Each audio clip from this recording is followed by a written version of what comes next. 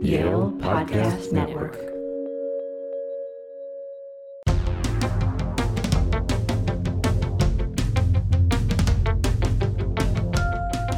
Hello and welcome to another episode of Take This Job and Love It, the podcast that walks you through the ins and outs of the job search. We are here with a special episode today acknowledging various situations related to COVID-19 and how this impacts the job and career search at this time. Today we are going to be talking about hometown experiences, and I'm joined by my wonderful colleagues. Stephanie Waite with Yale's Office of Career Strategy. I am part of the Common Good and Creative Careers team. And I'm Julia Burke. I'm a Senior Associate Director in OCS. And I, of course, am Brian Fournette, also Senior Associate Director in the Office of Career Strategy at Yale. We wanted to just at the top, we're recording remotely and sort of acclimating to this lifestyle. Here we are on April 7th right now, so things may shift and change as these episodes roll out. But we wanted to make this clear at the top that we realize that this is an emotionally difficult time for a lot of folks, and that the impact of COVID-19 is very extensive. These conversations are not to advocate blanket business as usual approaches to things related to career, but we simply want to try to identify ways in which folks can utilize this time as a means to grow personally and professionally and use those skills how they are so inclined. So we're not trying to advocate a one-size-fits-all approach here, but with all that in mind, we do want to talk about ways to adapt to the situation as it currently exists. In our last episode, we talked about ways to adapt to remote work if and where possible for short-term opportunities or long-term opportunities for those that are seeking full-time employment. But more specific to summer experiences, we wanted to think about hometown experiences and how we can leverage our immediate sort of proverbial backyard if our plans have shifted in some way, shape, or form. So, Julia, why don't you walk us through a little bit about what that can look like? Yeah, absolutely. So, why are we talking about hometown experiences? Well, with the ongoing and evolving situation with coronavirus, and also with Yale University's messaging regarding international traveling being prohibited and strongly encouraging limited domestic travel, it may mean students are finding themselves in whatever hometown they've grown up in, or maybe that they've gone to often as a child. We do acknowledge and appreciate a huge variety in what a hometown is. We'd be happy to share where we're all from. So, for example, I'm from a pretty rural small town in southern Vermont. My public high school graduated with a class of about 50 people. So I don't have the exact number, but I think there were probably about 5,000 people in the town. So that's, definitely a much different experience from what some of my colleagues had. And it would mean that my hometown experiences might be different, but no less creative. Stephanie, where are you from? Yeah, so I'm born and raised in Miami, Florida. So for those of you who are familiar, I grew up between Westchester and Sweetwater. So my hometown really feels more like home metropolitan area. But certainly graduated with a class of about 1,100 students, in a high school that was built for about 5,000 students. So, lots of variety in that experience. And so going back home for me, or reminiscing about my hometown, includes a very large metropolitan area. I'm from Bristol, Connecticut originally, which is about 20 minutes west of Hartford. It is or at least at the time, it was a blue collar and rural sort of mixture. We had 3 high schools in the town, so it was pretty large populace. But it presented this sort of, proverbial suburbia, I guess, in that mode of this kind of mishmash of different employers and different ways in which you can leverage an area in a creative mind and think about what you could do if you were suddenly there for an entire summer and maybe had not anticipated such. Yeah, absolutely. So thanks for sharing. I just wanted to kind of point out how wide this variety can be with not only 3 people doing a podcast, but with all of the thousands of Yaleys that are in the world right now. So when we're thinking about hometown experiences, I think one of the first things that we wanted to talk about was coming down to flexibility and considering different opportunities within your hometown. So while this might mean finding and securing a longer term full-time internship, there are probably more opportunities for maybe remote one-off projects with a certain organization or company in your hometown. Maybe that means pairing that with some volunteering, maybe some online tutoring. There's going to be a lot of different ways to maybe engage with the people and the companies within your hometown. If your hometown is extremely small, maybe we broaden that to a state level. But we're just starting to think in terms of who is here, who is in my hometown, what are some of the brainstormed possibilities that could exist, and how do I start to reach out to people who could maybe support me in this exploration. So just to kind of keep going on this theme, I'd be happy to start with some ideas, just starting with maybe who do I know if I'm going home? So beyond friends, beyond family, maybe there's a former coach or a former teacher you are particularly close with, a mentor in some way. Did you used to volunteer at an organization, or did you used to tutor someone? Who do they know? So you do have this local hometown network. You may not think of it as a network, but you do have some initial people that you could reach out to share that you will be home for the summer. Yeah. Going from there. I think there's something that to be said that I've at least encountered in the last month where like the universe suddenly has gotten a little smaller, it feels like, right? Because you're kind of, if you're staying home or staying in your apartment or wherever the case may be, you may be I live in kind of a rural part of the town I live in now, and like you see more people walking around just because they need to go outside. They're getting a little stir crazy. They're doing everything safe and doing everything that's appropriately, but there's just that concept where you're like seeing people out that you normally hadn't because lives, our lives have altered in such a way. I think there's something to be said about that when you think about the context of your hometown, that, you're coming back to an area that you might not have been to in a little while, that there's a likelihood that these folks who are there are sympathetic to, the situation you may find yourself in, but they're also maybe happy to see you because you had some roots there at some point. And there's something about that return that shows that, if we're all in this together and we're all trying to help one another out where we can, that they may be aware of the fact that if you're looking at a short-term opportunity that may have shifted, that you are now home and you're trying to think about how to creatively use that time, they may be more open to trying to find ways to assist you in some way, shape, or form if you were to reach out. So sort of acknowledging that universal understanding of the situation we all find ourselves in, can be a nice, helpful starting point, certainly. Yeah, I think it's maybe the nice residual effect of this is we're all in this together, and there is this kind of sense of community and a high level of empathy for one another and in our variety of situations that we find ourselves in. But, I can't help but, hear from Brian and Julia, like step one, make a list, right? Make a list of who you may want to connect with, who you may want to reconnect with. Maybe it's been some time or many years and you find yourself needing to go back to your hometown situation. And so, make that list and make it as robust as you can so that you can avail yourself to opportunities and connections that you might not have thought of on your initial search for this summer opportunity or for postgraduate employment.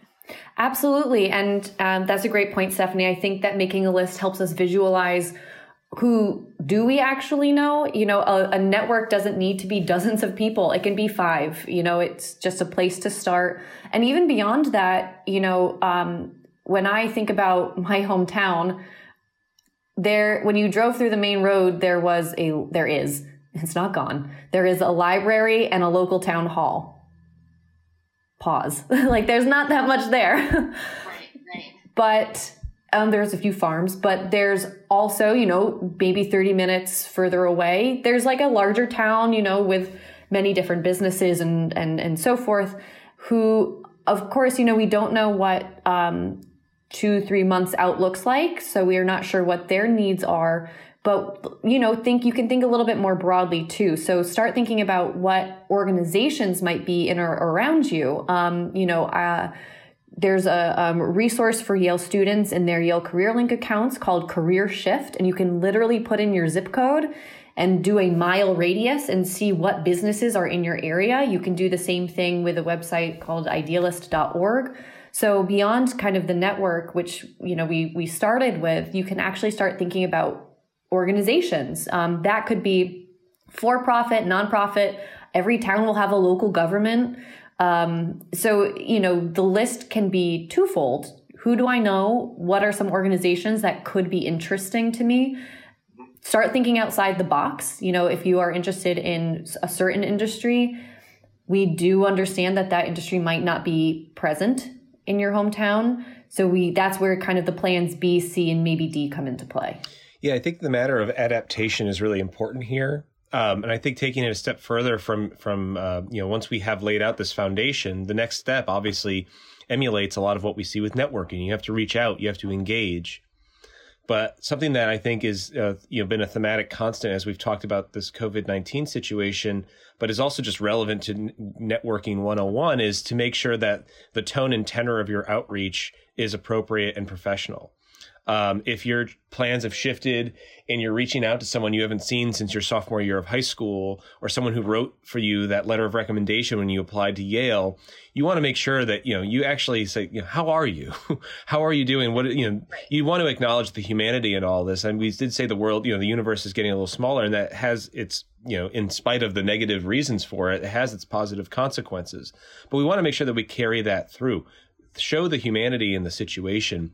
And don't just be like, I need something from you right now, because I need to quell my anxiety. And I think we all acknowledge that anxiety is real and palpable and very sympathetic, but we want to make sure that we're acknowledging the professionalism by which we engage. And we want to show that we acknowledge the humanity in all of this. I think then too, it's a matter of, if you're going to evidence that you're going to be around and that you're looking for something to do, I think showcasing a creative competency and showing some enthusiasm for what they do, rather than what are you going to do for me? It's I've put some thought in. This is what I could maybe do for you, but I'm open to ideas as well. Because that way it doesn't look like, well, I've descended upon Yale to this back to the town I came from to assist you all. Or you don't want to have that attitude, even if it's unintended. There's a way by which that can be conveyed, and I think it's just about being careful, because communication is important. It's important in all times, but I think in these times especially. We want to make sure that we may not know what that organization or that industry is going through right now economically.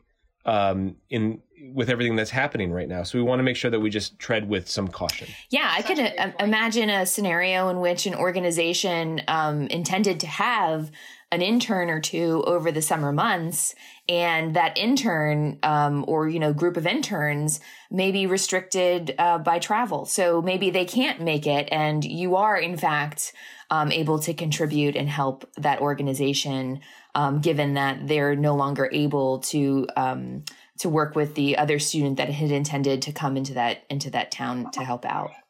There's also a creativity about leveraging of technology in the midst of a changing world, right? We literally, before this episode was being recorded, we were talking about a local farm that is now providing delivery fruits and vegetables to the people within that community. That requires a technological competency that's, for some, may not exist. And maybe that's your specialty, or maybe that's just the skill you want to try to develop over the summer, and you can offer your assistance. There's a lot to be said about thinking, I hate to be trite here, but like thinking outside the box, but realistically thinking creatively about what you can do in a way that you might not have seen yourself in that situation 2 months ago. But I don't think any of us saw ourselves in this situation, 4 months ago either. So it's about trying to kind of roll with it in that way and think, how can I also make a contribution maybe to my community while also getting that experience I need for whatever my next step may be down the line?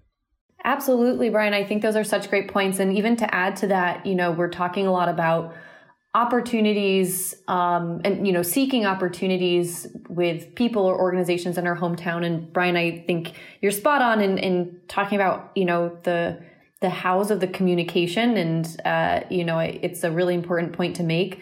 And then when we're thinking about outside the box, we talked a lot about flexibility as well. So if we do find some projects that people need some help with, that serve our larger community or maybe help out a local business, it goes back to the fact that these might not be full time, and so thinking about outside the box, is there anything creative that you've wanted to do for a long time? Is there something like a cooking blog or a YouTube channel or, multiple LinkedIn learning courses, or maybe you wanted to start a podcast, or reach a new fitness goal. So, while you may not feel that all of these could be on a resume, they actually could be. We can sit down and talk about if you start this new writing venture, or if you start this new kind of podcast, excuse me. You can actually add certain things to your resume that are personal projects that may complement what you do for an organization or for your local community, and what we think of as a more kind of air quotes structured internship setting. Absolutely. I mean, thinking back, we've dedicated at least 2 episodes of this podcast about what constitutes professional experience. And so I think I would recommend, going back and checking those out if this is something that is conceptually new. But the point that Julia was making, and to reinforce that point, is there's so much malleability of what constitutes professional experience. That's the sneak peek of the episode. And so the idea here is that if there's so much malleability and flexibility to it, it's just a matter of forming and presenting it. How am I going to help translate this experience to showcase my enthusiasm for maybe not a technological skill, maybe it's a transferable skill, maybe it's a creative element or a component, or it's a communication exercise, or it's just managing a project. All of those have universal appeal. And so if you were, back to my farm example from before, and that's not the industry you have interest in later on, that is nearly irrelevant. It's about the methodological approach by which you tackle the project.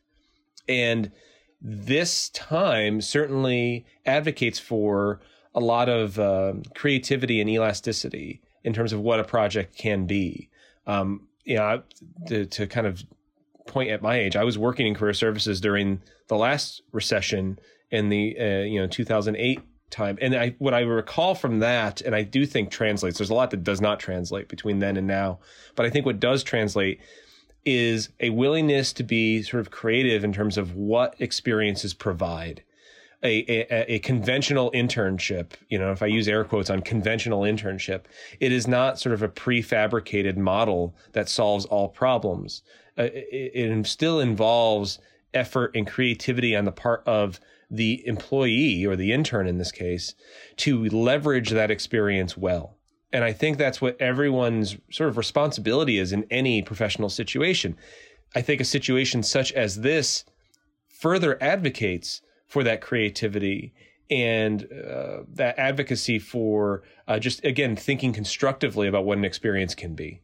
Yeah, I think that, most folks could probably identify easily 2 to 5 things that they have built some level of curiosity toward, or have a certain intellectual curiosity to engage with. So, what are those topics? What are those things that have really been scratching at the back of your head, and you're thinking to yourself, oh, this might be a time that I can actually engage in that kind of work. So I work with a lot of students who are interested in pursuing careers in government and public service. And there's many research topics out there, many policy areas that are of interest to them.